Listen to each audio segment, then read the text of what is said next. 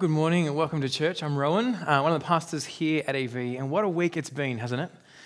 A week of highlights for some parts, scariness as we think through realities of viruses hitting us and coming to our land, borders shut, and then sadness as we reflect on the actions of humanity, as you look over at what happened a year ago today, and we see the deaths of 51 people because of some person's view. It's a world that kind of doesn't make sense.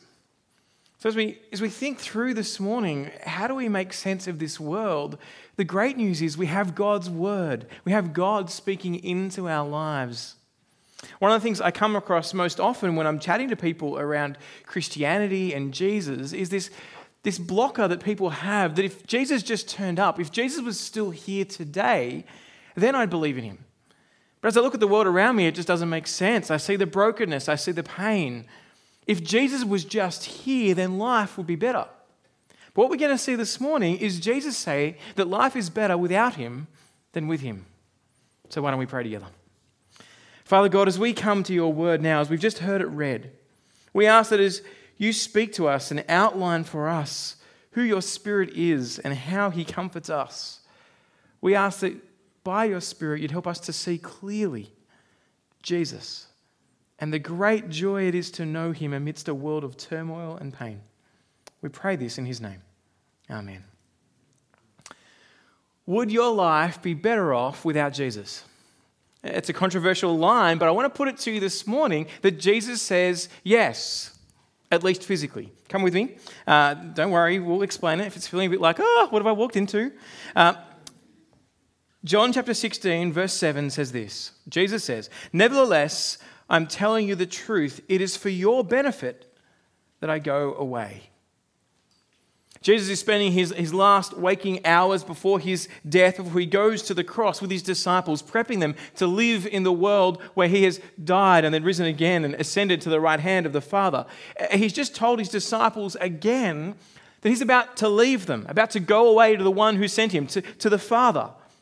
Now, the narrative doesn't make much of it, but Jesus tells us the disciples' response. Look at verse 6. "Because I have spoken these things to you, sorrow has filled your heart." Sorrow has filled your heart. These were Jesus' closest friends and followers. They'd been alongside him for the last 3 years, watching his miracles, hearing his words. They'd shared their very lives with him. They'd given up their lives for him. And now he's telling them he's going away. He was leaving them in this hour at this point, just after he's told them that the world will hate them. You're like, thanks, and you're leaving.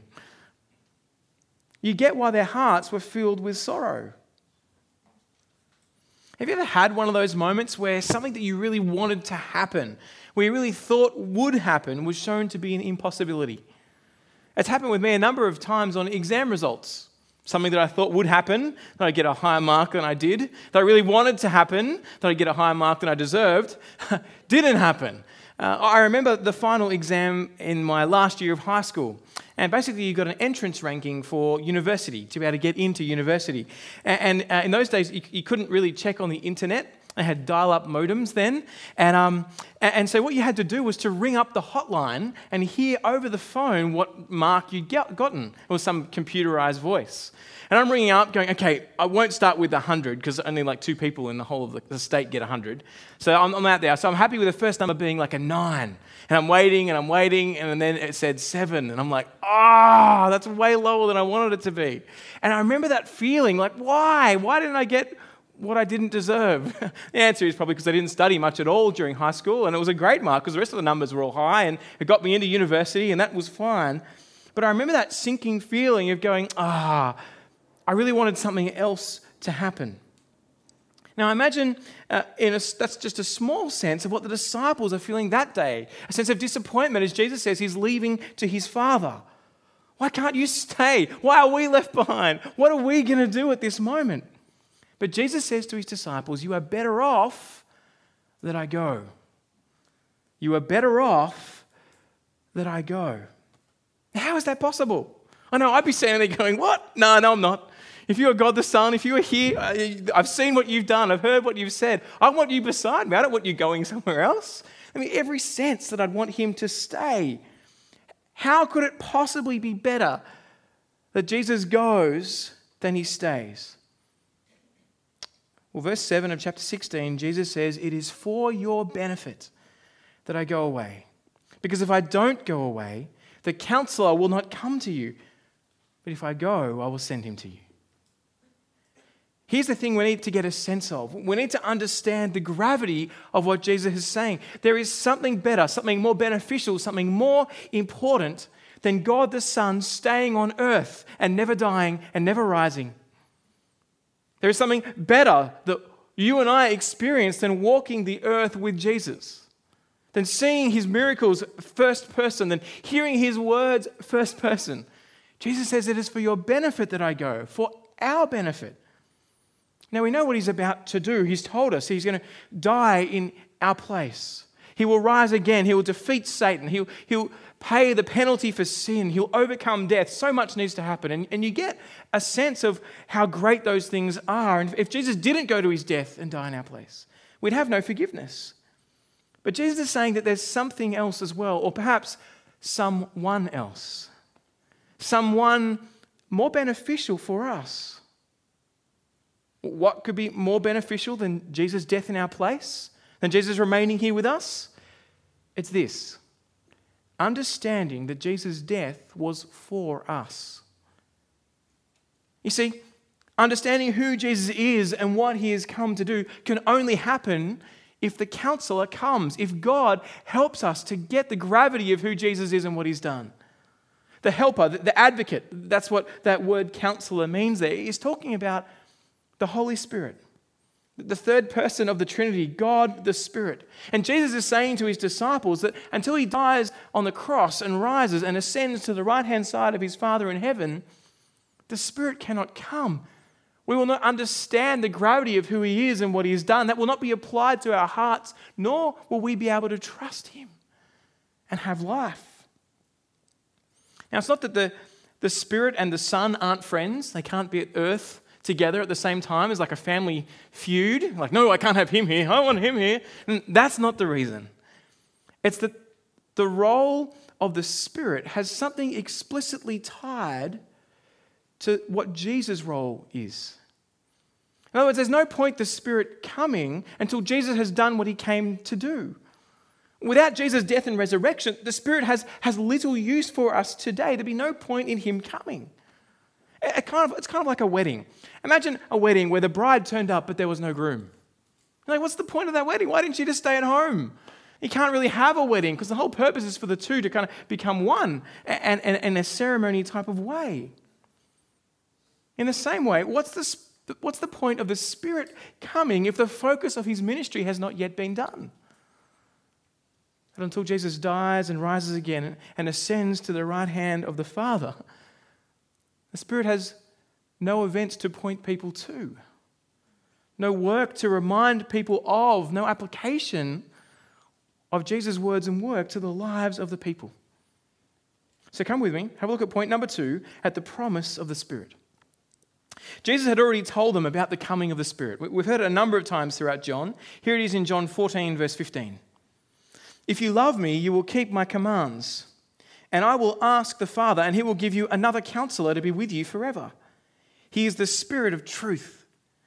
The world is unable to receive him because it doesn't know him or doesn't see him or know him.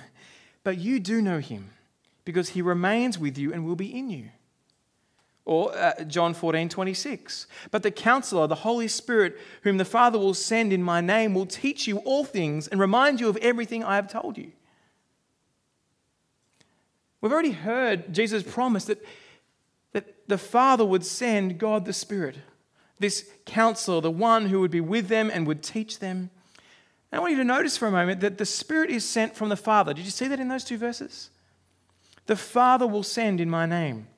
He is sent from the Father to be with the disciples forever. But not only is he sent from the Father, what we find out this week is he's also sent from the Son. Have a look at this. Verse 26, "When the counselor comes, the one I will send to you from the Father, the Spirit of truth, who proceeds from the Father, he will testify about me." See, the Son sends the Spirit as well. The Spirit is sent from the Father and the Son. It is the Father and the Son who together send the Spirit. And there's good reason for that. That we're seeing God in the persons of the Father and Son and Spirit work together.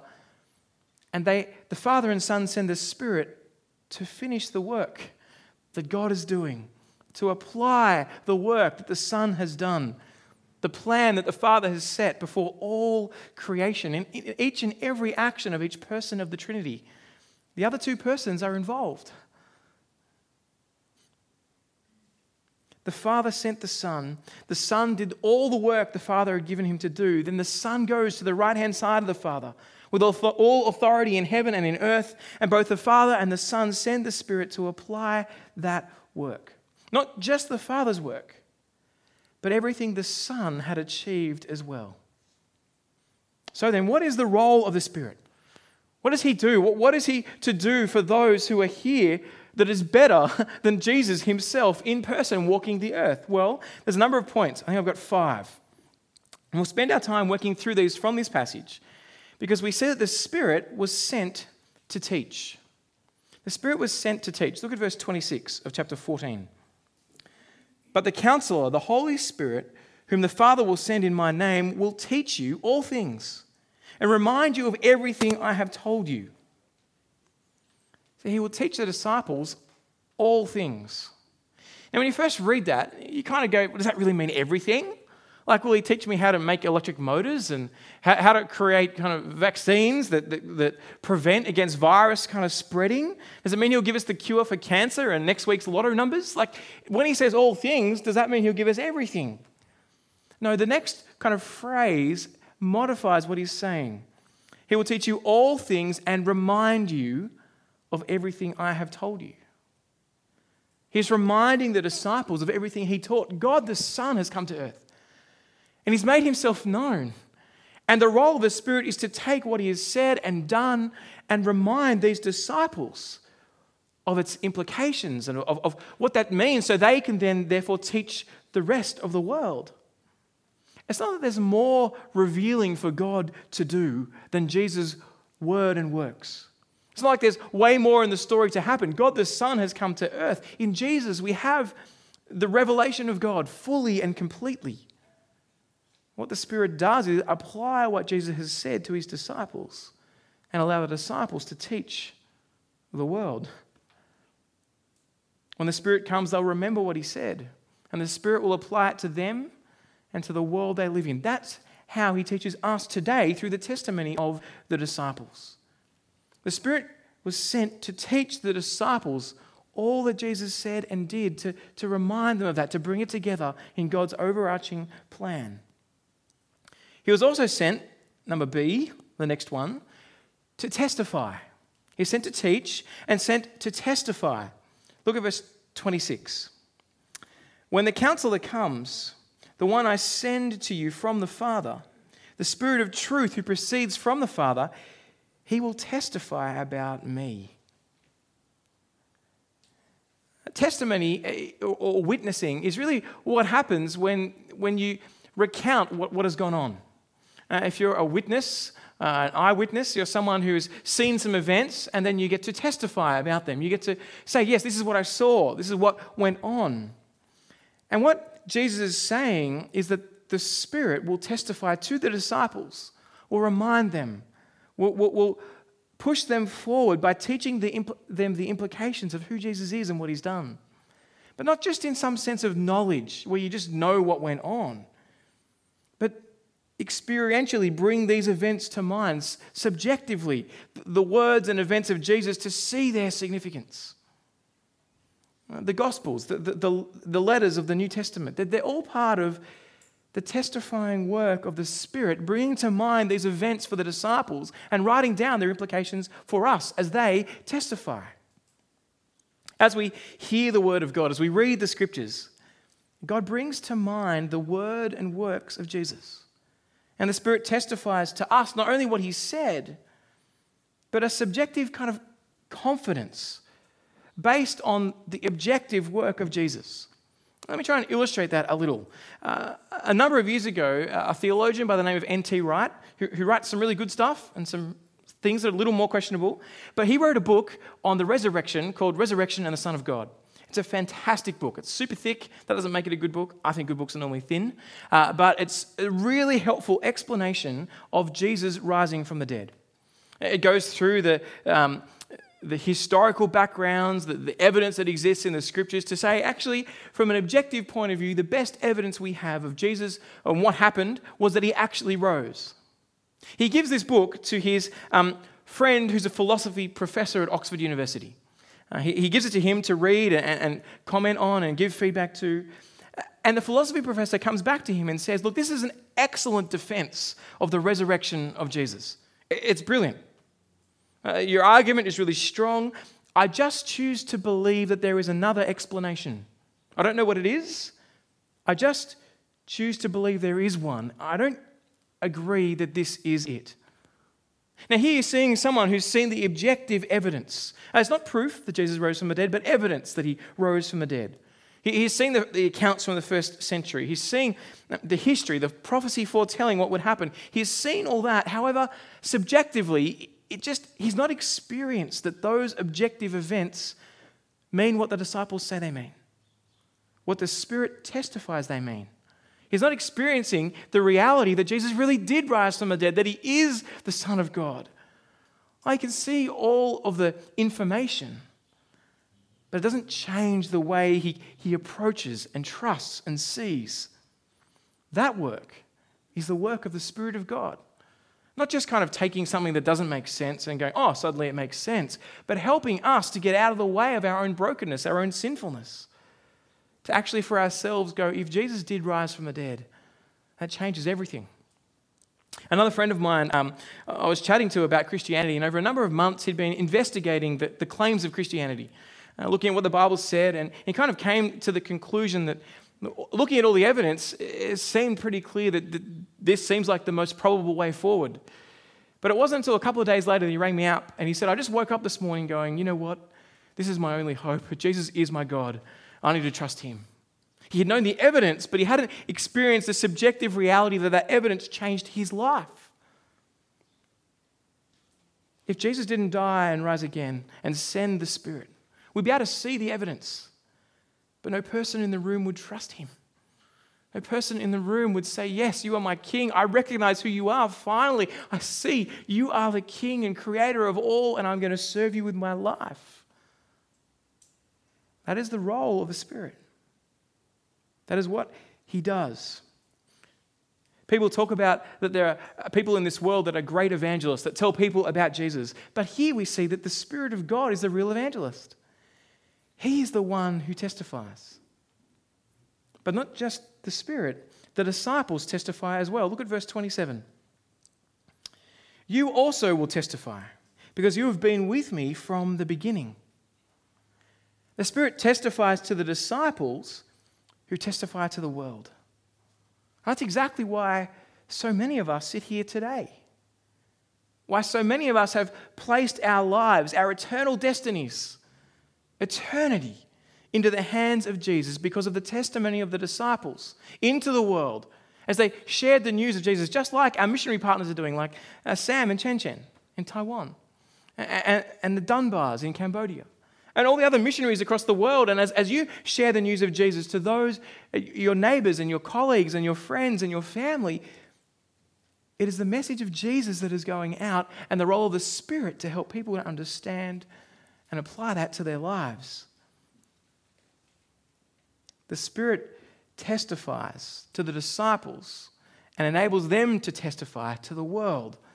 And we get to share in their testimony.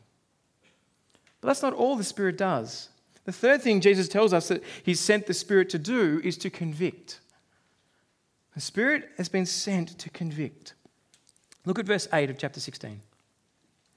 When he comes, he will convict the world about sin, righteousness, and judgment. See, left to our own, we don't think that we're sick as a humanity. This whole coronavirus, if it's shown us anything, it's the terrible consequences of thinking you are fine when you're not. What makes it so dangerous is that you can carry this virus but have no idea it's in you for 14 days, lying undetected in your system. Friends, we have a greater virus, all of us within us. And that virus is our rebellion against God, and it lies undetected for so many. Oh, we can see its effects. Sometimes we're way better off seeing it in others than ourselves. But you see the effects of our own rebelliousness, selfishness, immorality, murder, lying. They raise their ugly heads to the surface all too often, but we're so deluded in the way we think that we go, oh, these things are just normal. It's part of being human. It's part of our culture. It's part of our world. It astounds me that so many rational, logical, clear-minded people can, in this past week in a bit, vote that a child that was being aborted that came out still alive should not be given life-supporting care. I just don't get that. There's a child now, even by the legal definition that is in the world, because it has been born, that is alive, and our politicians voted that should not be given life-giving care? What is wrong with us? Friends, we have a virus and we don't know it. We need to be convicted of our sinfulness, and that, says Jesus, is the role of the Spirit to help us to see how broken we are. Have you ever had that experience of being in a dark room? You know, you've been in it for a while and your eyes have adjusted so you can kind of see that the shadows and shapes and navigate your way, hopefully without tripping over toys, to wherever you need to go. And you've been in a dark room, you kind of see what's there. You can see outlines and shadows. But then someone turns the light on and you're like, whoa! And it hurts your eyes and you're like, what is going on? And suddenly you see everything super clearly and you're like, it's too much. Just turn the light off. I want to go back to the dark. Well, that is the experience of our morality in our lives as the Spirit steps into our world. As He turns the light on to show what we are really like. To see the things that were hidden by the shadows that are now brought to light. And we see what our own hearts are capable of without the Word of God. It's interesting, that's exactly what Jesus did. As He steps onto the world stage, John describes Him in this way, as a light that shines in the darkness. The true light, he says in chapter 1, verse 7, that gives light to everyone was coming into the world. Jesus stepped onto the world stage to show what right living was and is, to show what perfection is. And everyone hated Him because He was so good, so right. Listen to Jesus' explanation of His role while He was on earth. That's John 3, verse 20. For everyone who does evil hates the light and avoids it, so his deeds may not be exposed. But anyone who lives by the truth comes to the light, so that his works might be shown to be accomplished by God. Now, coming to the light, who is Jesus, accepting Him as the King and ruler in our lives can only happen through the role of the Spirit, and the Spirit convicting us of our sin. And so as Jesus departs, having died in our place and risen again, He will send, He says to His disciples, the Spirit into the world to continue to do what He did. Not a new work, but a continuation to convict the world of sin, of righteousness and judgment. Should we fight the kind of laws that are going in place to protect the unborn and the born? Absolutely we should. But in the end, laws aren't going to solve it. In the end, what the world needs is the news of Jesus. What the world needs is the Spirit to come and convict and shape and mold people to show us our sinfulness, to show us our brokenness. When was the last time you asked God to show you more of your brokenness so that you might revel more in His goodness and mercy? This world has rejected Jesus as its King. That's why the world hates Him. That's why it hates His followers. But what God the Spirit does is show us our sinfulness, convict us of our natural rejection of Jesus, and bring us to Him as our King. He convicts in terms of righteousness as well, showing how unrighteous we are. It's a kind of odd phrase, but I think the best way to read it is He convicts in terms of righteousness, inverted commas. We look at our works and we think we're righteous. Look how good we are. We're doing such good work. But really, it's just offensive to God. Isaiah wrote something like this in Isaiah 64. All of us have become like something unclean, and all our righteous acts, our righteousness, are like a polluted garment. Now, literally, Isaiah says, all our righteous acts are like a menstrual cloth. That's literally what he says. They're repulsive to God, offensive to him. We go, look at what I've done. And God says, you rebellious people. You are so self-centered and self-focused. You reject my son. You live your own way. And that is me and that is you. Left to our own, that is what we are like. Our righteousness is no righteousness at all. And it's the Spirit of God who helps us, allows us, counsels us to see that. He convicts us of our unrighteousness and the judgment that we deserve. The judgment that as we stand before the true and living God, we don't deserve to be declared right in his sight. We don't deserve to even have life. We've said to the God who's given life, we want nothing to do with you. We want to live our way without you.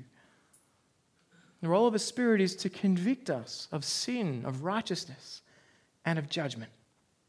Because we can't understand the truth of what Jesus says apart from the work of his Spirit. But the fact that Jesus will send his Spirit into the world and to those who trust in him means we can see our sinfulness. We can see our need. We can come to our Maker and be clean. The Spirit plays a role that's kind of like the difference between someone who hears words and then does nothing about them and someone who hears the same words and is able to have a response. An illustration might be, imagine someone has a problem, they feel something weird in their chest, something around the heart area. You know it's not good in the heart area when it's something not feeling right there. And so they go to the doctor, and the doctor says, actually, you need a heart transplant. Your heart's just full of fat, just all gummed up. It's like kind of sucking and blowing. Nothing's working well. I don't know if that's the technical term. Doctors can correct me later. But you go at that point, well, I don't care. I'm living life. I love my fried chicken. I love the fat. The fat's good. I'm just going to keep eating it because I've understood what you've said. My heart's stuffed, but it has not meant anything to me. I'm not going to change. Just going to keep marching on, oblivious into death. And that's where we end up. Or someone who hears what the doctor has to say and understands. My heart is stuffed. It needs to be ripped out and I need a new one. And then looks to the doctor and says, what will I do? And the doctor says, I'll give you mine. That person suddenly goes, what? They understand the depth of what is happening before them, of their own need for a new heart and for the offer of a new one. Well, from Jesus. That's what this illustration is pointing us to. The Spirit helps us to see, not only understand that we need his help, but recognize that without him we are dead in our sin and unrighteousness and deserving of judgment. But the Spirit helps us to see that not only are we dead, but that Jesus died for us. He offered his whole life for us. If you're here today checking out the things of God, trying to work out who this Jesus is and whether Christianity is worth kind of exploring more, can I show you what Jesus has done? He would come and die in your place. He would figuratively swap his heart for yours and say, I will take the penalty that you deserve so that you can be forgiven, so that you can stand before God forever, so that you can have life that does not end. There's no better promise, there's no better hope than what he holds out. And it's my prayer that the Spirit shows you that. Will that be your prayer? Why don't today you pray to God? You ask him, Lord, please reveal yourself to me. Please show me what you have done. Because he promises that those who seek, he will find. He will reveal himself to you. The role of the Spirit is to convict us of our sin and the judgment that is deserved. And the role of the Spirit then is to bring us to his truth. That's number 4. Sent to guide. The role of the Spirit is to guide us into truth. Now, so often people come along and hear the role of the Spirit here and think, this is the great bit, right? This is where he's going to tell me what to do, how to do it. I can go to the Spirit and he'll tell me how I can kind of be a better person and what shares I should invest in. And we kind of have all these things that the Spirit will tell us. He'll give me amazing insight into someone's life and I'll be able to understand them. We keep jumping into this, thinking he's promising some sort of crystal ball, a genie in a bottle. How does the Spirit guide? When I get some sort of urge to speak to a stranger or to ask someone to marry me, as long as I'm not married, maybe not, or some sort of urge to apply for this job or to say something special to someone else, is that the Spirit guiding me? Is that what Jesus is saying he will send to guide? Come with me, have a look. John 16, verse 12. He says to the disciples, I still have many things to tell you, but you can't bear them now. When the Spirit of truth comes, he will guide you into all the truth. For he will not speak on his own, but will speak whatever he hears. He will also declare to you what is to come. In the 16th century, the Protestant reformer John Calvin, who was known as the theologian of the Spirit, the theologian who had a great understanding of the role of the Spirit, saw a massive mistake being made in the Roman Catholic Church. The Roman Catholic Church saw this passage as meaning that the Spirit would lead the church, the Pope and its bishops, into new truths. Truths that might be different to what Jesus said or additional to what Jesus said, that the church had authority over Scripture because the church had the Spirit of God, and the Pope could therefore declare things that was God guiding by his Spirit through the church into the ways of the future. The same mistake was made by the Muslims with the Quran.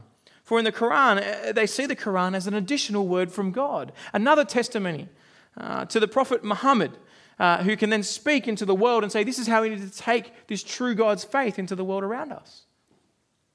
It's the same mistake many of us can fall into today when we believe the Spirit has words for us that are over and above and in addition to the teaching of Jesus.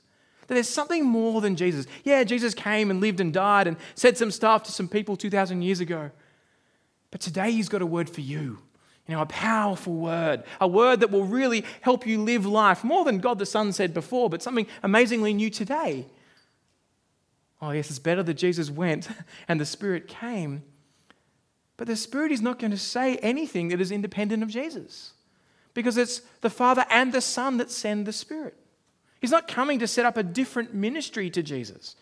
He's not coming to draw attention to himself or away from Jesus. The Spirit is always focused on Jesus because his role is to show the greatness of him. How all-encompassing and truthful Jesus is. That he's all that we need, and in him and through his words we have all we need for life. When we make the mistake of thinking that God is first and foremost about me, we start to think, well, God wants to help me have a good life, and he wants to speak to me today and help me decide what brand TV I should get. Help me decide what job I should take. Help me decide these things. And I'm waiting for a word from God by his Spirit to lead me into the future because he promises that. We fall into the trap that my questions are the ones God should answer about my hopes and expectations, about my dreams and life situations. But friends, when we do that, we forget that all of human history is about Jesus. All of this world exists by him, through him, because of him, and for him.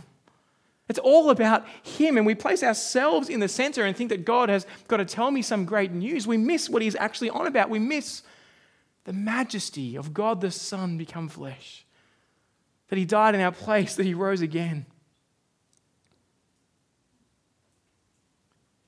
Jesus said, I have many things to tell you, but you can't bear them now. It's still what Jesus is saying. And at that point, he's speaking to his disciples. The ones he'll commission to go and making disciples of all the earth in Matthew 28. The ones whose testimony that we listen to in the scriptures as the Spirit convicts us of the truth and of our sinfulness. He's making this promise to the disciples. And when the disciples spoke, they spoke the word of God. But only after the Spirit came. Do you remember what the disciples were like before the Spirit came? They were seeing the events of Jesus and not really getting it. Kind of didn't understand. Peter scratching his head going like, I don't know what's going on for Moses and whoever this other guy is, and I'm going to build a tent for him. And he's got no idea what's going on. At one point, Peter says to Jesus, yes, you're the Messiah. And he says, well, I'm going to die. Peter says, no, you're not. And they have this fight. You're like, Peter, you just said he's God's promised king.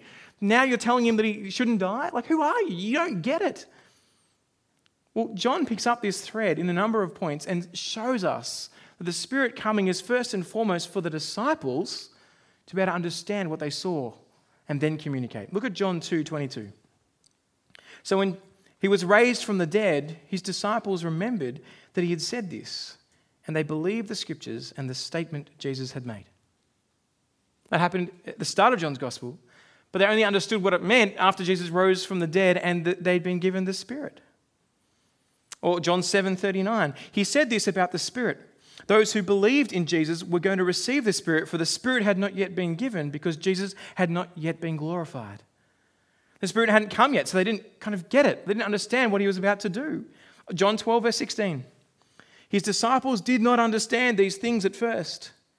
However, when Jesus was glorified, then they remembered that these things had been written about him and that they had done these things to him.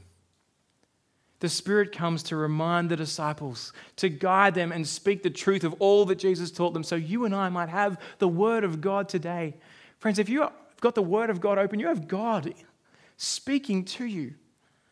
His Spirit promises that Word is not dead but living and active, sharper than a two-edged sword, convicting us of our sin, comforting us of the great hope of what he has done, because God gave the Spirit to his disciples and now gives his Spirit to us to understand.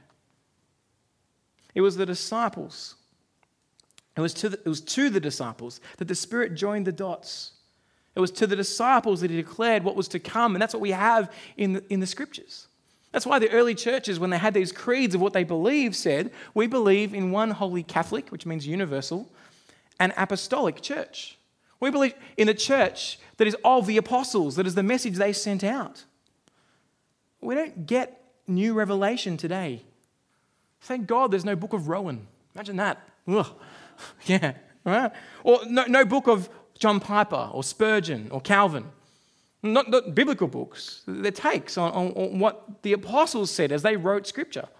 There's no book of Furtick or Houston or Olstein or Tamaki. Right? There's no these people saying this is definitely what God has said to us. No, the word we believe is the word the apostles wrote down, the message they passed on, and those that knew them wrote down and were received as authoritative. That's what we call Scripture. We don't get to write Scripture today because someone had a dream or a vision. No, the Spirit's role is to point us back to what Jesus said that was explained to the apostles and written down for us. And the Spirit's role is to take that message and apply it to our hearts and lives and convict us and shape us and mold us. For us today, he guides us to hear the truth the disciples spoke. Now, the temptation is to say, but I want a better guidance today. I want guidance in stuff that really matters. The Spirit is saying all that matters is Jesus. You've not gotten who he is and what he's done. That our world needs to come to him. He's better than the cure for cancer. He's life forever. He's the King that sustains your heartbeat and your breath right now. He's the one that will come back and rule forever. What is the truth the Spirit leads us into? Well, Jesus in John 14:6 just told us, I am the way, the truth, and the life. No one comes to the Father except through me. Jesus is the truth. And again, the Spirit points out that reality. When we move to think that the Spirit guides us into menial and minute things of life, we devalue the centrality and the focus of Jesus. Now, don't get me wrong. Jesus has incredible implications for all the small things of my life, for how I make decisions and what I do with my time. But that's because I understand who he is and what we are here for serving him, for living for him. The Spirit's role is to captivate us by Jesus, that we might be serving him with our whole lives. And that's where we see the last area in this section of why the Spirit was sent. The Spirit was sent to glorify. Look at verse 14. He will glorify me because he will take from what is mine and declare it to you. This work of what Jesus is doing here, what the Spirit is doing, is taking the work of Jesus. It's not a completely new activity of the Spirit. He's not going, the Spirit's got two roles. One is to proclaim and teach and guide people into the truth. And there's this unrelated role over here to glorify Jesus. No, the two are together. It's saying we need to glorify God by recognizing that Jesus is the center. The activity of of guiding the disciples into all truth is to guide them into the glorious Lord Jesus, who is the way, the truth, and the life. The guiding activity of pointing us to Jesus will glorify Jesus as well. We will show his greatness. Not in some kind of magic sense where we go, oh, I told you this would happen. The Spirit told me to tell you that would happen. Now it happened, so Jesus looks great. No, not like that. By saying, have you seen Jesus? He is your King. He died for you. He rose again. He will come back to judge the living and the dead. Is he your King? That makes Jesus look good. By showing the world around us the all-encompassing greatness of him and being captured and captivated by him. Jesus isn't embarrassed to say that the Spirit has come to glorify me. Not me, but Jesus. Jesus says the Spirit has come to glorify me. The death and resurrection is the pinnacle of all creation and human history. Is that what you are focused on? Because that's the glory of God in the face of Jesus Christ. And the Spirit comes to take what Jesus declares to his disciples. The Spirit comes not to add to his message, but to apply that message. He comes not on his own authority, from his own self, with his own message, but he takes what Jesus has said and done and declares it to the disciples and teaches them, and then through that word shapes us by his Spirit. Not in a different message or an additional message, but in the message Jesus has spoken, glorifying him.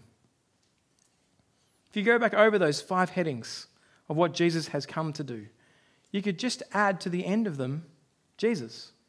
He's been sent to teach us about Jesus. He's been sent to testify about Jesus. He has been sent to convict us about Jesus' righteousness and our sinfulness. He has been sent to guide us into trusting Jesus. He's been sent to glorify Jesus. It is all about him. So as we sit here today, friends, it's my hope that you will see it is far better for us living now to have the Spirit of God than Jesus still with us if he hadn't died and risen again. Because by the Spirit we can recognize our own sinfulness and Jesus' goodness, and we can live for him, obeying him, because God is with us. The question is, are you listening to God by his word and through his Spirit? Let's pray. Father God, this morning we are so thankful. And it sounds weird to say, but that Jesus left. That he experienced death on a cross in our place so that our sins could be paid for, so that his name could be held high, and that life forever would be offered. We ask that by your Spirit you would show us more of yourself, more of Jesus. We long to see more of who he is and what he has done as we open up your scriptures, as we understand and hear his word. Shape us into the likeness of your Son. Cut away our sin and complacency. May your Spirit subjectively help us to be grounded in the hope we have so that we might live out boldness to the world around us. We might proclaim the message that the apostles have passed on to us. Father God, we ask today that your Spirit would shape us and send us out into your world for your glory, no matter what happens. In his name we pray. Amen. You've been listening to a sermon recording from Auckland EV. We hope you found it helpful, and if you'd like to find out more about Jesus or about church, we'd love to get in touch. So check out our website at aucklandev.co.nz for more details. Thanks for listening.